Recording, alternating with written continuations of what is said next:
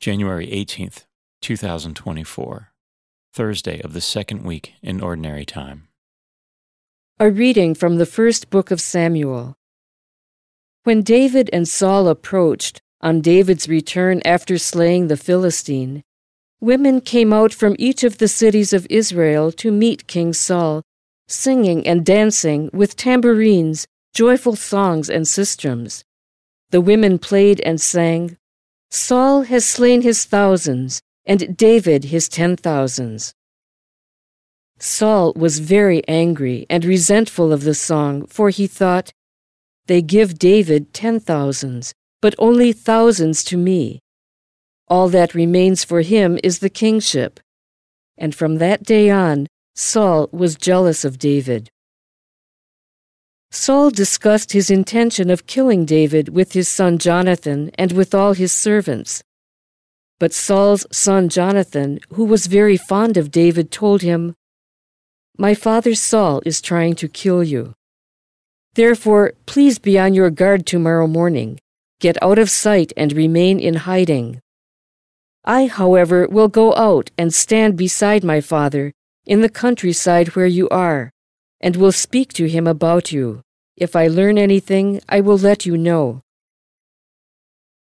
Jonathan then spoke well of David to his father Saul, saying to him, "Let not your majesty sin against his servant David, for he has committed no offense against you, but has helped you very much by his deeds.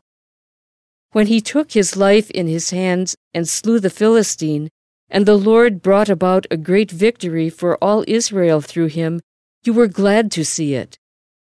Why then should you become guilty of shedding innocent blood by killing David without cause?" Saul heeded Jonathan's plea and swore, "As the Lord lives, he shall not be killed." So Jonathan summoned David and repeated the whole conversation to him. Jonathan then brought David to Saul, and David served him as before.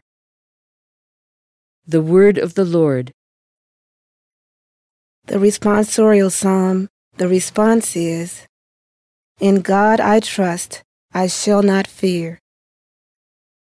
Have mercy on me, O God, for men trample upon me. All the day they press their attack against me. My adversaries trample upon me all the day. Yes, many fight against me. In God I trust, I shall not fear. My wanderings you have counted. My tears are stored in your flask. Are they not recorded in your book? Then do my enemies turn back when I call upon you. In God I trust, I shall not fear. Now I know that God is with me, in God in whose promise I glory. In God I trust without fear. What can flesh do against me? In God I trust, I shall not fear. I am bound, O God, by vows to you. Your thank offerings I will fulfill. You have rescued me from death, my feet, too, from stumbling, that I may walk before God in the light of the living.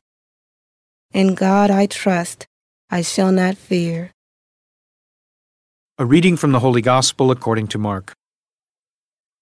Jesus withdrew toward the sea with his disciples. A large number of people followed from Galilee and from Judea. Hearing what he was doing, a large number of people came to him also from Jerusalem, from Idumea, from beyond the Jordan, and from the neighborhood of Tyre and Sidon.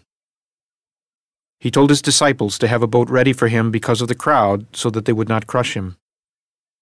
He had cured many, and as a result, those who had diseases were pressing upon him to touch him.